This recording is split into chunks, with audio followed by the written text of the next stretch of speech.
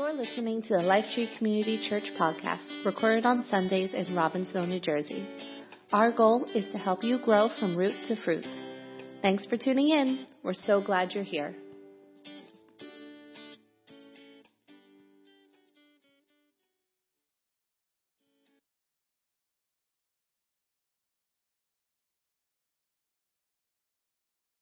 All right, now I'm going to just breathe. Okay, here we go. That's a lot of talking already. I didn't even get started. So today is a good day. I'm excited for today. It's going to be a great service.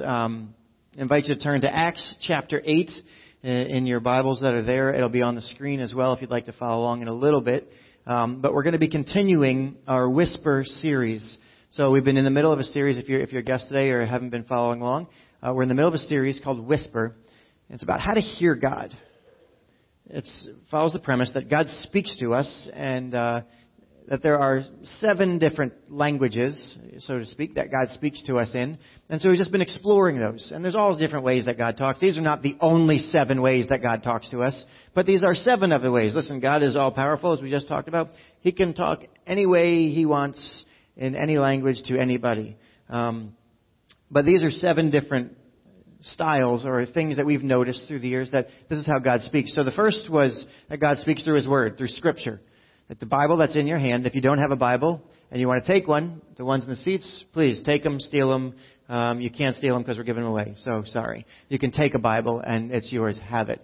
So God speaks through that.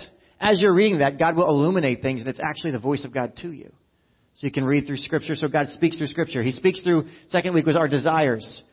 The things that you really want, those things that move you, those things that you dream about, those things that make you mad, sad, and glad, those things, that's an indicator that God is speaking to you. That God speaks through our desires. Then we talked about how God speaks through open doors, opportunities. When God opens up a door to you, oh wow, this is a chance. So what am I supposed to do? It's a decision. God speaks in those moments, those life-defining moments, those navigating ways. God speaks through open doors. Then Pastor Dre shared about how God speaks through dreams and how God, puts things and plants things inside of us and actually like in a visual sense. And it's really fascinating. If you missed it, I really encourage you to go listen to. He shares a lot about his stories, and it was a great thing. Although he talked about me in it, and I wasn't really thrilled about that. But I went back and listened later, and it was like we were in the office, and I was like, "Oh, you're talking about me, huh?" And it was, I got him a little bit on that. And then last week, Pastor Kerry shared about how God speaks through others. How God uses people in our lives to speak to us. Because there are some times where we have a hard time hearing God for ourselves. Like, I don't know what you're saying. And God is so good that He uses so many ways to speak to us. And sometimes the people around us, right, are gifts from God that are meant to speak into our lives.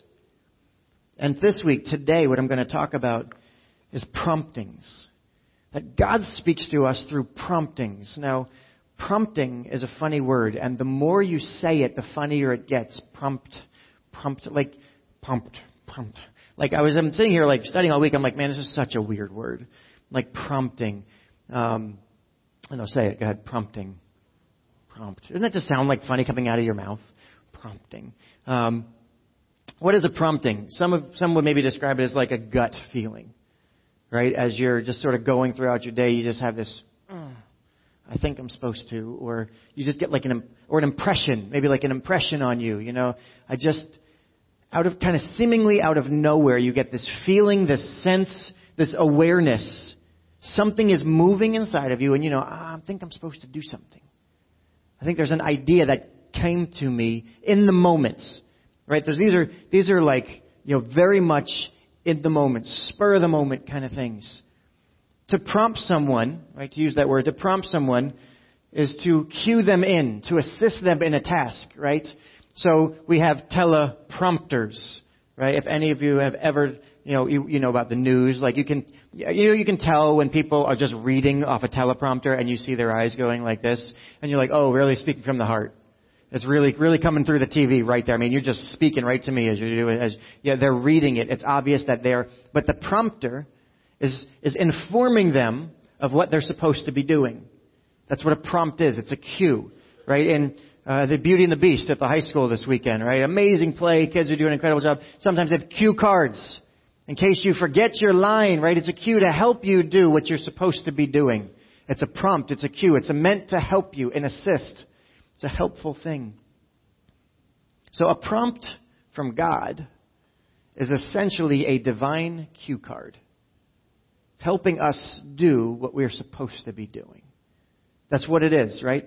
It's meant to help us do what we've been put on the earth to accomplish. Every day, we heard this, right? And when we talk about scriptures, that every day, every one of us in this room, if you're hearing this, every one of you has good to do. God has something good for you to do every single day. You have good, and not just you're going to do nice things. No, good meaning the supreme good that will change eternity. So you're not just going through your day, going through the same old. No, you have a task assigned to you every single day. Something that your life is meant to change eternity. You have that significance and that responsibility. You will do good. And the prompts of God help us accomplish that good. Right? And the reason we need those prompts is sometimes we don't know what the good we're supposed to do is. I don't know about you, but I don't know how to be good every day. I'd like to make my life make a difference. And sometimes you ever get the feeling like I'm doing good and I don't know if this is making a difference. I don't know if what I'm doing is helping anybody. I'm trying, but it's not just about effort. Right? You could try to do all the good you want and feel like I'm wasting my life. What is really going on here? So the prompts of God help us accomplish the good that we don't know to do, but we want to do. That's what the prompts of God are for. So today I want to read a story of a time God prompted a man. His name was Philip. And as we read about this story, I think it's going to help us understand how to discern those promptings in our own life and know what to do with them. Make sense? Yeah, good. And if not, you can just take a nap, and it's my gift to you for the week. It's okay. So Acts. We're Acts chapter 8. Acts is the story of how the church began. It's really the genesis of the church. What we know is church, big C. You know, God's got one church, all those who follow Jesus Christ. This is the church. Acts is the story of the beginning of the church. Jesus has just gone to heaven, and that's when Acts takes over. And it's just written, it was actually written by Luke, who wrote the Gospel of Luke. Luke writes Acts. Luke Acts is could be like one book, but they separate into two. Luke is the Gospel of Jesus, and Acts is the Acts of the church, the Acts of the Apostles, how the church got started. So Luke's writing this, and he's talking about the story of the church. Now, where we're going to pick it up in Acts chapter 8 is kind of narrating a little bit how this church began. And just in the previous chapter, right, as in the story in history, Stephen was a martyr for the church. He had just been stoned for faith. He was trying to share the story of what Jesus has done, and the crowds pick him up, and they're like throwing stones, and they kill him. And there's a guy off to the side. His name is Saul, right? And we know him later to become Paul. So at this time in history, Saul is still Saul, and he's standing there holding the coats while they're stoning Stephen, and he's like, "Good job, everybody. Get him." So that's what's happening at this time in history. Okay? And Philip, who's one of Jesus' disciples, he was one of the 12. So if you ever look at the painting, the Last Supper, Philip's one of those guys. Right? He was with Jesus. And he's traveling and sharing the stories of Jesus. He's going all over, trying to get this word out as there's great opposition to the church. Right? The church is trying to grow. People are trying to kill everybody who's talking about Jesus. And Philip's like, I don't care. I'm going to go tell. I don't care who knows it. I'm going to try and take this message and let it out. So that's the Philip that we're reading about. So he's traveling, sharing the story of Jesus, and as he's doing that, God prompts him. It's really fascinating. So pick it up in verse 26. Again, it'll be on the screen if you'd like to read. Acts chapter 8, verse 26. And it begins like this. As for Philip, an angel of the Lord said to him, "Go south down the desert road that runs from Jerusalem to Gaza." And you can find this on any map of Israel. You can see where Jerusalem, it's sort of a southwesterly trail just to Gaza, which is, Gaza Strip, history, what's going on right now. So it's right on almost to the water, right? And it says, so he started out, so God just says, go south on this road. So he does. And he started out, and on the way, right, he met the treasurer of Ethiopia, a eunuch of great authority under the Kandake. the queen of Ethiopia. Now, just so you know, the queen, there is a king. The king was most likely her son, so this is Queen Mother. The son was considered a god, so he didn't functionally do anything in the kingdom other than occupy the role. So the queen was really in charge, much like most of your homes. Okay, so the eunuch had gone to Jerusalem to worship. All right, so here we go. Ethiopian, he's in Jerusalem worshiping, which is kind of interesting how this guy from Ethiopia ends up in Jerusalem to worship, like he's kind of open already to spiritual things. It says, and he was now returning back to Ethiopia. So he's going through Israel, up through Egypt, and he's going to go back down to Ethiopia. Okay? And he was now returning, seated in his carriage, and he's reading aloud from the book of the prophet Isaiah. If you were reading that time in history, most people would read out loud. It was very difficult because the way their literature was written and things to read silently. So they would mostly read out loud. So he's reading out loud. So it wasn't unusual for that to be happening. It wasn't like he was like, I don't know how to read. No, that was kind of normal. He was probably an educated man. The Holy Spirit said to Philip, prompting, go over and walk along beside the carriage. So he does. Philip ran over. Which is kind of interesting. Kind of this random guy walking over to this royal, right, person, runs over, and here's the man reading from the prophet Isaiah. And Philip asked, do you understand what you're reading? There's actually a play on words here in the Greek because he actually says, do you know what you're trying to know? So it's actually, that's kind of what it says. But do you understand what you're trying to read? The man replied, bro, how can I? Unless someone instructs me. I'm trying to read this. I need help. And he urged Philip, hey, listen, come up in the carriage. Sit with me. Help me out, man. Hey, yeah, sure. You're asking? Why don't you come on up? So, here we go. Next verse. The passage of Scripture that the man had been reading was this. Of all the Scriptures, this is what he reads. He was led like a sheep to the slaughter. And as a lamb is silent before the shearers, he did not open his mouth.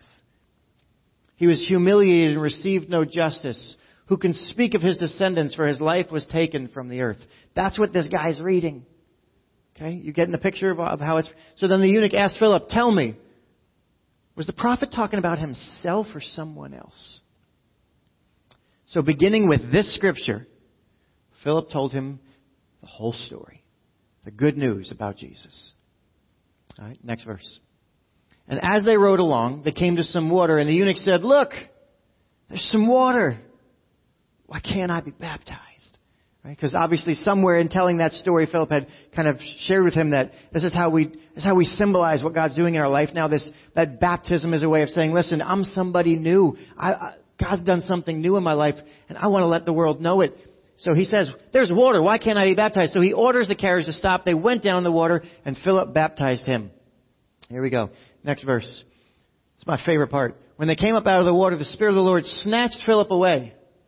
The eunuch never saw him again, but went on his way, rejoicing. Meanwhile, Philip found himself farther north of the town of Azotus. He just found himself, I'm no longer in the water. I'm now 20 miles north at the town of Azotus. All right. He preached the good news there and in every town along the way, until he came to Caesarea. Yeah, I'm just going to go on like that's normal. Totally normal. Just disappeared somewhere else. Let's keep this up. That was fun. See if it happens again. I feel like Calvin Hobbes, right? The transmogrifier, right? He just sort of shows up somewhere else. Let's take a moment and pray. Holy Spirit, God, today, I ask that you would help us all grow in our understanding of how you speak to us and what our relationship with you is supposed to look like. Help us learn more about you today. In your name we pray. Amen. So let's just kind of break this down a little. The Lord said to Philip, go south down the desert road that runs from Jerusalem to Gaza. Can I just say, sometimes the promptings of God are incredibly broad and general. Like there are 4 directions on a compass. 4 primary. And he just said, okay, go south. Right? This is like little kid soccer, right? Like that way. Right? Just that way. I'm not even going to try and get you to pass to each other. Just that way. Right? That's what God says to Philip. Hey, south. Just go south. It was a direction. I like specifics. Anybody else like specifics? I like to know exactly where you're going. You ever drive with somebody? Well, you're driving, but you don't know where you're going, but your passenger does. And you're like, hey, I can tell you where to go. Great. And they go, okay, just stay on this road for a little while. Like, okay, can you tell me what's coming next? Hey, just stay on here. Just I'll let you know when it's time to come. All right, this light, no. This light, no. This light, right? It's making me nuts. Like, come on. Can you please give me a little more? But they're like, oh, just stay on here for a while. Right? Go south. All right, God, thank you. Yep. More information. More information. Sometimes the promptings of God are incredibly broad and general. God just says, walk that way. There's a quote. I mean, this is tough for me. Let me tell you, this is tough for me. There's a quote from Bob Goff. If any of you know who Bob Goff is, he's a great guy, great author. It says this, don't let not knowing how it will end keep you from starting.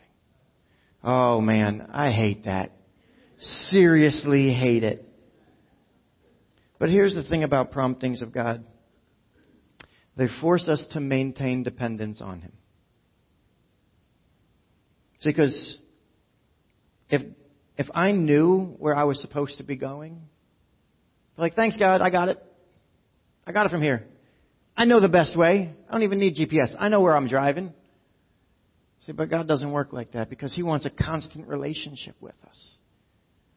He wants to be involved in our everyday life. God knows if I knew the destination, I'd no longer need Him. So these broad promptings of God keep us attentive. They keep us close to Him. Listen, God wants to be with us. And we need Him with us. It's not like God just points out the way and I got it from here. I need God with me all along the way. So sometimes God just starts out really broad. So you may have a prompting in your life that's really broad. God just says, go south. And we go, okay. But now what? Now what?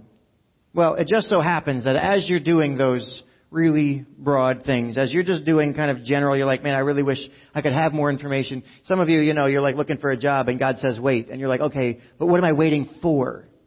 Right? What am I waiting for, God? I know that it's just so general. What am I doing in the waiting? What am I doing along the way? And God says, hey, do the broad thing, because you know what happens next? Along the way, it just so happens that there are divine appointments that begin to show up as you begin to follow the promptings of God. Philip is just going south, and he just so happens to come up on a guy parked on the side of the road, right? Philip's going, I wonder if God knew this guy was here. Oh. And not just some guy, but this guy, he was powerful. I don't know if you picked it up, but he's the treasurer of the queen. Right? Handles all the money. Tell me, is he a powerful person? Oh, absolutely. Right? And remember, the queen is the queen. There's a king, but the queen. So the promptings of God led Philip to this guy. See, the promptings of God always at some point will lead us to people. It's not just about a direction. It wasn't about south. God doesn't care where you are. It's about people. He's leading you to people. The heart of God is for people. That's why we have it up here. People are primary. See, that's a treasure box. You know why? Because where your heart is, there your treasure will be also. The treasure of God, the heart, what's locked in God's treasure, that's people. It's always about people. It's not about, religious activity. It's not about churches, buildings, structures, systems, programs. It's about people. The promptings of God always lead you to somebody who needs to experience Jesus in some way.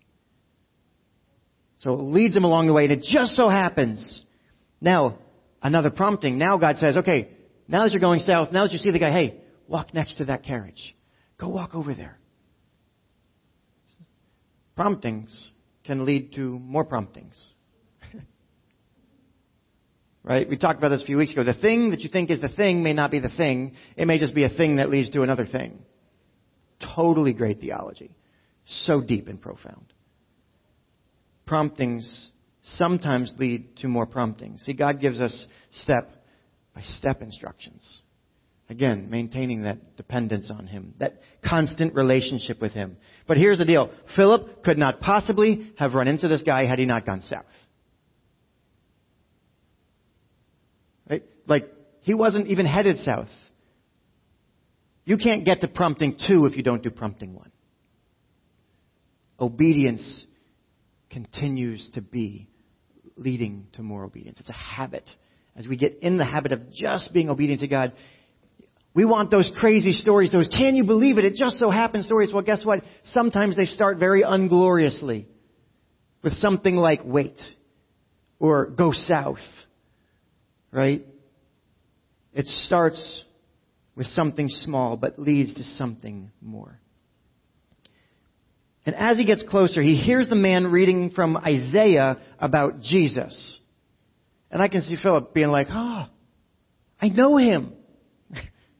Right? I know Jesus. Now, it's interesting. Philip doesn't need any prompting. Prompting, go south. Prompting, walk over there. Philip hears it. And Philip goes, hey, you understand what you're reading? God didn't tell Philip to do that. See, God got the ball rolling. Now Philip's getting involved. Because here's the thing. Not everything we do has to be prompted. Not everything we do has to be, well, God didn't say it. You can use your brain. You're allowed. If God leads you down a road and you see and hear a guy reading from Isaiah, guess what? You can jump in. You can say, hey, you know what you're reading? See, you're allowed to get involved. As you're being part, it's not just that we're robots doing what God says. There's relationship. There's partnership. God says, I'm going to prompt you.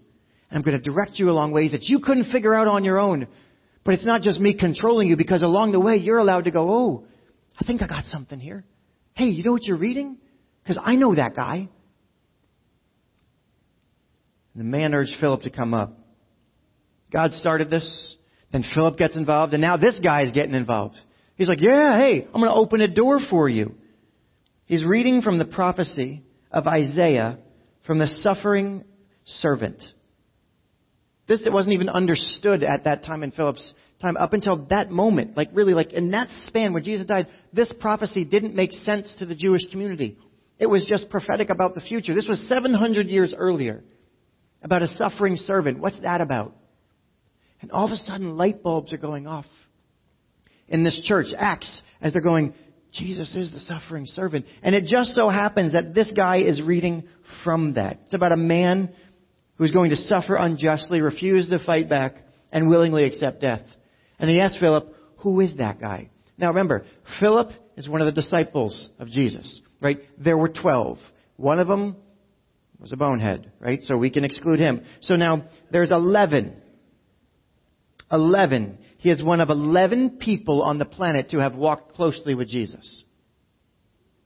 Let me ask you, is there anybody better to describe this passage and explain this to that Ethiopian man? One of 11 on the planet who walked with Jesus. And God sends Philip to this man. Why did God prompt Philip to go south? Let me ask you, how much does God love people that are searching for Him? How much does God love that Ethiopian man? He says, listen, I love you so much, I'm going to send one of my best to you. Not only does God send Jesus from heaven to earth for us, He sends Philip down your street to your carriage to stand next to you and hear what you're struggling with. Listen, they only had the Old Testament scriptures to work with at this time. There wasn't the New Testament. We're reading the New Testament. They were living it. Right? So this wasn't written. So they wasn't like, I read the gospel somewhere. No, this is not yet even written down. So they only have the Old Testament scriptures, only the history of Israel. And of all the texts and all the Old Testament that this man could have been reading, could there have been a more perfect text to read about Jesus? Right? God guides this guy to that text. There's a proverb that says, like apples of gold and settings of silver, there's a word spoken at the right time. Timely word. A timely word, like apples of gold and settings of silver. Apparently that was really like something special, right? That was like, diamonds. I don't know. It was like just the right setting, right? This thing, there's something about the perfect, timely word of God. So this guy is reading just the perfect passage. Right? It says Philip started there and was able to explain the whole story of Jesus. So he's reading the perfect passage. God has sent the perfect person at the perfect time to this guy. And here it is. The promptings of God are perfectly timed. They couldn't be more perfect. Right? On that day, at that time, God prompted one of 11 on the planet to walk down that road, walk near that carriage, so one man could understand God's love for him. Do you understand how perfectly, coincidence? Was this just a story of coincidence? Right? See, I don't believe in coincidence. I don't believe in fate. It was the activity of God. God prompted Philip, go south, walk over there, because God's love was on display.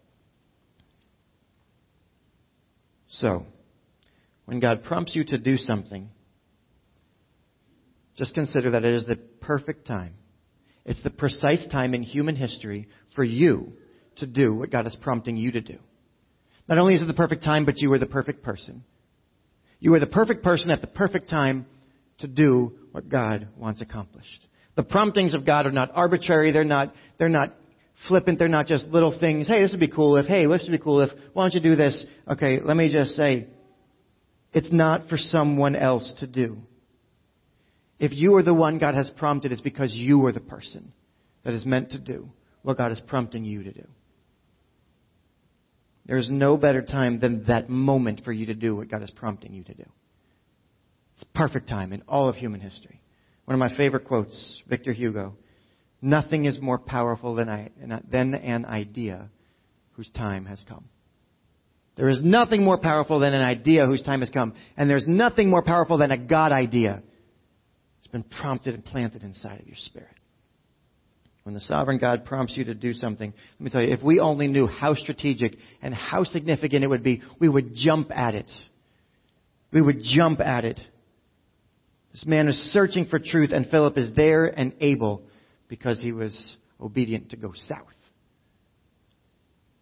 Can imagine God up in heaven, totally geeking out. This is awesome. Look what's going to happen. Watch, he's going to go see this guy. He knows how it's going to happen. God's like, this is so cool. Watch this. Hey, go south. Watch. Ready? Go find a carriage. Right? I could see God. And that's just Philip's side. We don't know what's going on the Ethiopian side. We don't know what's going on. That got him to that roadside that day. Why was he in Jerusalem anyway? He's from Ethiopia. He's a treasurer. He probably had to ask off work. This is vacation time. And why is he parked in his carriage on the side of a road reading Isaiah? Is that not random? God's got story upon story. If we only had that divine perspective and God prompted us, we would jump at it. But that's not all. See, the story is part of something bigger. Because at this point in history, as I told you, Saul is still there. The story of Jesus, up until this point, had been contained to the Jewish community. It was just Jews, a little bit of Samaritans who were sort of like half Jews. But this prompting to Philip was breaking barriers. This was bringing the message of God to the world for the first time. This is something that had not yet happened up until that point. They hadn't taken it to the Gentile world, which is anybody non-Jewish. It hadn't come to us.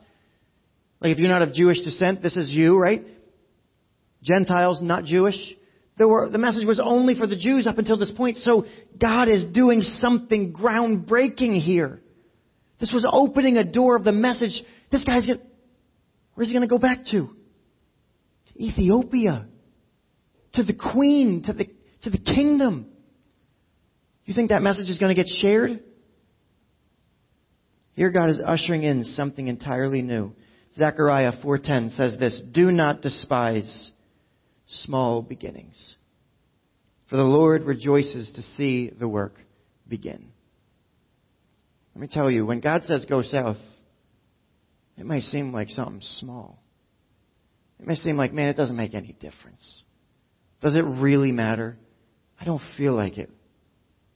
You have no idea what God is up to. What you think is a small prompting may actually be part of something God is doing to change the world. Let me ask, what would have happened if Philip had ignored the prompting? What if Philip says, I'm not going to go south? What if I think, west seems better to me today. There's a nice westerly wind. Let's go that way. What if he simply didn't feel like it? I don't know. This is the question we need to answer. What's the cost of ignoring the promptings of God?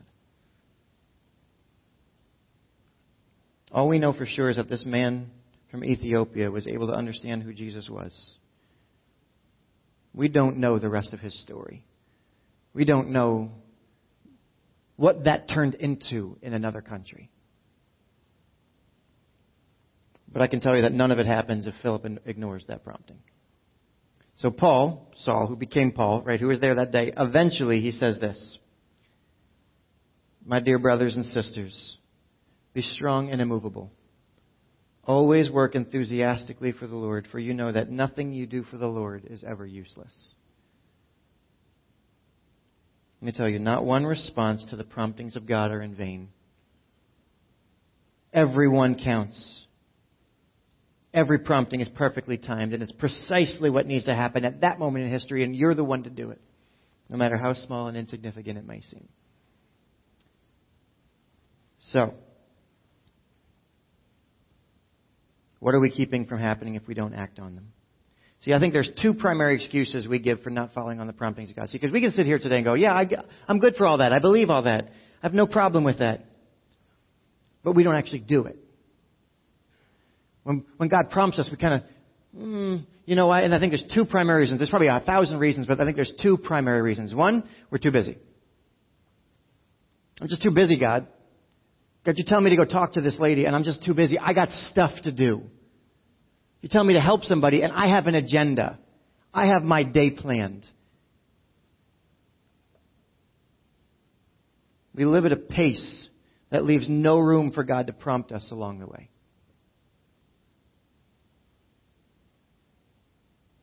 If we're too busy to listen and respond to the promptings of God, we are wasting our days. This is the everyday language of God, promptings. It's just I'm telling you, God could prompt you every day if you would listen. Just be obedient. Listen, I'm so busy. We have no margin. One, I'm too busy. See, when God prompts you, I think there's nothing greater that you could do with your life. There is nothing greater you could do with your life than be obedient to the promptings of God. But we have a schedule. I got to go food shopping. I know God's prompting me to change eternity here, but I got to go food shopping. Listen, God works it out. If He's prompting you, He knows you need to get some groceries. He knows you need milk. He knows your kids are screaming for peanut butter. Like, He understands. But if God prompts you, I have a feeling He knows that it's all going to work out. The promptings of God should be top of the list kind of stuff. The second excuse that we give for not responding to the promptings of God is this: we're afraid to look foolish. It's going to make me look stupid, God. What are people going to think? Right? Like, we're tough. We're New Jersey people. We say, I don't care what anybody else thinks. Right? We're full of it. We care what everybody else thinks. We like to be tough and act tough, but you know what? We care what people think about us.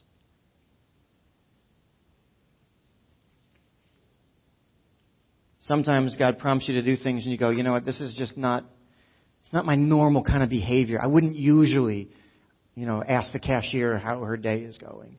I wouldn't usually ask the waitress, hey, can I pray for you?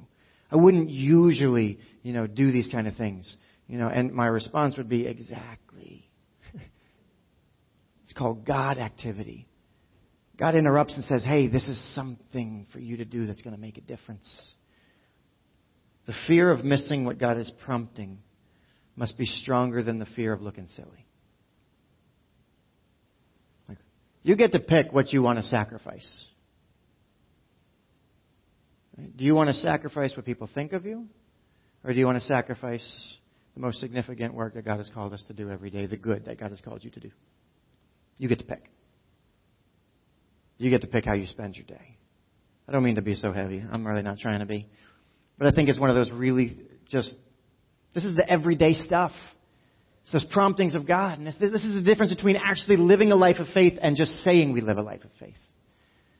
This is where the rubber hits the road. One of the best quotes in history, I think, Teddy Roosevelt, outside Scripture, says it's not the critic who counts, It's not the man who points out how the strong man stumbles. This is our world right now, right? And we got a world filled with critics. Everybody can point out what everybody else is failing. It's not the man who points out how the strong man stumbles or where the doer of deeds could have done them better. The credit belongs to the one who is actually in the arena, whose face is marred by dust and sweat and blood, who strives valiantly, who errs and comes short again and again because there is no effort without error and shortcomings, but who does actually strive to do the deed, who tries, who knows the great enthusiasm, the great devotion, who spends himself in a worthy cause, who at the best knows in the end the triumph of high achievement, and who at the worst, if he fails, at least he fails while daring greatly, so that his place shall never be with those cold and timid souls who neither know victory nor defeat. That land in the middle. God says, I've called you to something greater, and I want to prompt you to do those greater things. I submit that following the promptings of God is the highest form of living. It's the great adventure. It's a real-time partnership with the Creator of the universe to bring heaven to earth. There's nothing more significant you will do with your day than responding to the promptings of God. As you know, I returned from India last week. I was away for about 10 days. It was a great trip. I loved every minute of it. A couple takeaways, right? 10 days in India. It's hard to sum it up. I'm not even going to try. But just a few takeaways. One, jet lag is the worst. It's real, and I hate it. I was, right, this is how I was taught to deal with it. You raise both arms in the air and say, jet lag, you own me. I did that. So I'm now at like day 9 coming back, and I'm just starting, I think I'm almost human. Almost human again. So jet lag's the worst. Indian chai is heaven. We don't have it here. I've not had it here. Because I thought I'd had chai tea, and then I got there and I ordered chai tea, and they're like, do you want tea? It's like, chai tea. It's like saying pizza pie, right? It's like the same thing. Like you're saying 2 words. I was like, oh, chai is tea. I got an education. I'm like, I'm sorry. Yes, I would like chai. Oh, is it so good? Has anybody actually ever had like real Indian chai? Gwen? All right. Like some of you, oh man, you need to get some. The people in India are some of the most hospitable people I've ever met. It's one of the kindest countries I've ever been in. Everybody there was just, we're doing something wrong in how we treat people here in our country. We got a chance to visit Calcutta Mercy. You'll hear more about the organization that I went to see. They do 3 things: feed, educate, medically assist. They feed, they said, 20,000 people every day. They educate schools, 7,000 students in their schools, all free. All free. And they have a hospital. They run a charitable hospital. 60% of their hospital is free. All right. It's just, let me tell you what they're doing. It's hero stuff. That's what I came away with. It's just absolutely incredible what's going on with that mission. I will say that driving in America is a walk in the park. Okay, their drivers could destroy on the Grand Prix circuit. It's just like I've been in Mexico City. I've driven like Mom, Mexico City. India's another level, a whole nother level, right? That's India. It is something else. Like in Mexico, the rules are if you think you can, go for it. The rules in India are don't think, just go for it. It's like you've got cars and trucks and these little golf cart things that have 3 wheels. So it's like 2 in the back, 1 in front. They kind of got like an egg, like a top on it, but the sides are open. They're kind of crazy. I got to ride in one. It was a little bit terrifying. But it's kind of fun. Then they have motorcycles and regular bicycles, and then people and cows, just in the road, in the highway, in the middle of the city, and nobody's looking after them because they're wholly there so you don't touch cows, and dogs. And so it's just sort of like, whoa. It took me like 4 days just to like figure out what I'm seeing here. I'm like, this is intense. It was really overwhelming. So drivers, like hats off to them. If you're a driver in India, oh, you are like legendary. We have family there. I didn't know that, but we have family there, brothers and sisters, just like us. I'm telling you, it's family. I walked into church there, and I wasn't here, but I was here. We were all together. It's amazing what God is doing, and the kind of people that were there. We have much to learn from our brothers and sisters all over the world, in every country. India is no exception. And while I was there, many more doors were opened We prayed for all sorts of stuff. I kind of told you, in the past why I was going, just sort of, considering the community that we're in, such a great Indian population here in the Robbinsville area. I said, hey, God, open up my heart to see how we can serve, right, our community even better. Let me tell you, many, many doors were open. I was hoping for an open door, a key. Okay, it's like a highway was open. God answered prayers. It's absolutely incredible. Now it's just, in the beginning it was like, how do I serve them better? Now it's like, where do I start? I got so much. So God answers prayers. It was awesome. But the reason I tell you that is because it all started with a prompting. I got put in my heart and he just said, go east. Go east. I was like, okay. Again, that was 3 years ago, a prompting. Go. Oh, okay. That's interesting. That wasn't me. Never before had I wanted to go to India. That wasn't like Italy, yeah. Hawaii, sign me up. India? But it was a prompting that grew into a desire, that grew into an open door. And now I've got about 20, it just so happens, stories along the way. Let me tell you, while we were there, there was a missionary there, and she prayed over me. She had an opportunity to pray, and in a group setting. And so she prayed specifically that I would be bringing back seeds from India to plant here. I was like, huh. And then she prayed that I would be like a tree, planted really deeply. That our roots would go so down into the dirt that it would go into deep water. And that though the winds would come, that the tree would bend, but it would not lay down. She had no idea the name of our church. She didn't even know me. We just met. I'm like, do you know I pastor a church called Life Tree? And that our mission is to grow from root to fruit, to help people grow from root to fruit. And that we talk all the time about roots helping trees not blow over in the wind. She's like, no, I had no idea. It just so happened. She prayed like so many other things. Sometimes God just shows off. I had no idea where that prompting was going to lead me. I was just walking, God, I'm going to India. I don't know what's going to happen when I get there. And I'm 100% certain that God led me there at that time.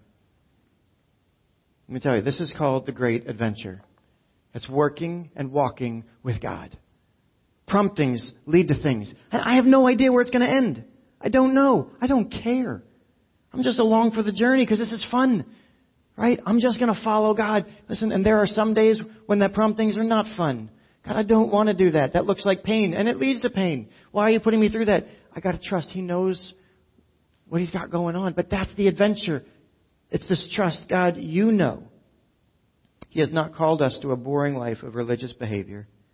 He's called us to live fully wide awake, expecting Him to interrupt our normal daily behaviors with prompts. How cool is it that we have a God who gets involved in our everyday life? He's not just out there somewhere, but He's involved in every moment of your day and has good for you to do. So what? So, when you feel the promptings of God, respond. 2 Timothy chapter 4, verse 2 says, be ready in season and out of season. So here's my challenge for you. Would you consider listening to the promptings of God, tuning in, saying, God, I want to hear for the next 24 hours. For the next 24 hours, are you willing to say, God, okay. Do you really want to open the door?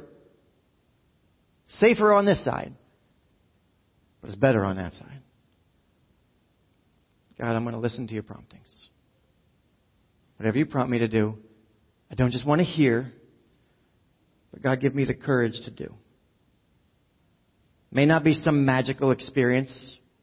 May not be like, oh, God told me. No, it could be just something as simple as, pray for somebody. But it might lead to another prompting. It might lead to an open door. It might lead to something really significant. God may prompt you to call somebody. He may prompt you to pray for somebody. He may prompt you to help somebody, to give something, to share something, to write a letter, to take a trip, to go somewhere. Let me tell you, go with it. See what happens. The life of faith was never meant to be boring. It's a dynamic, interactive relationship with a God who sees all things. I'm going to invite the team up. We're going to close. And we're going to close in just a moment with baptism today.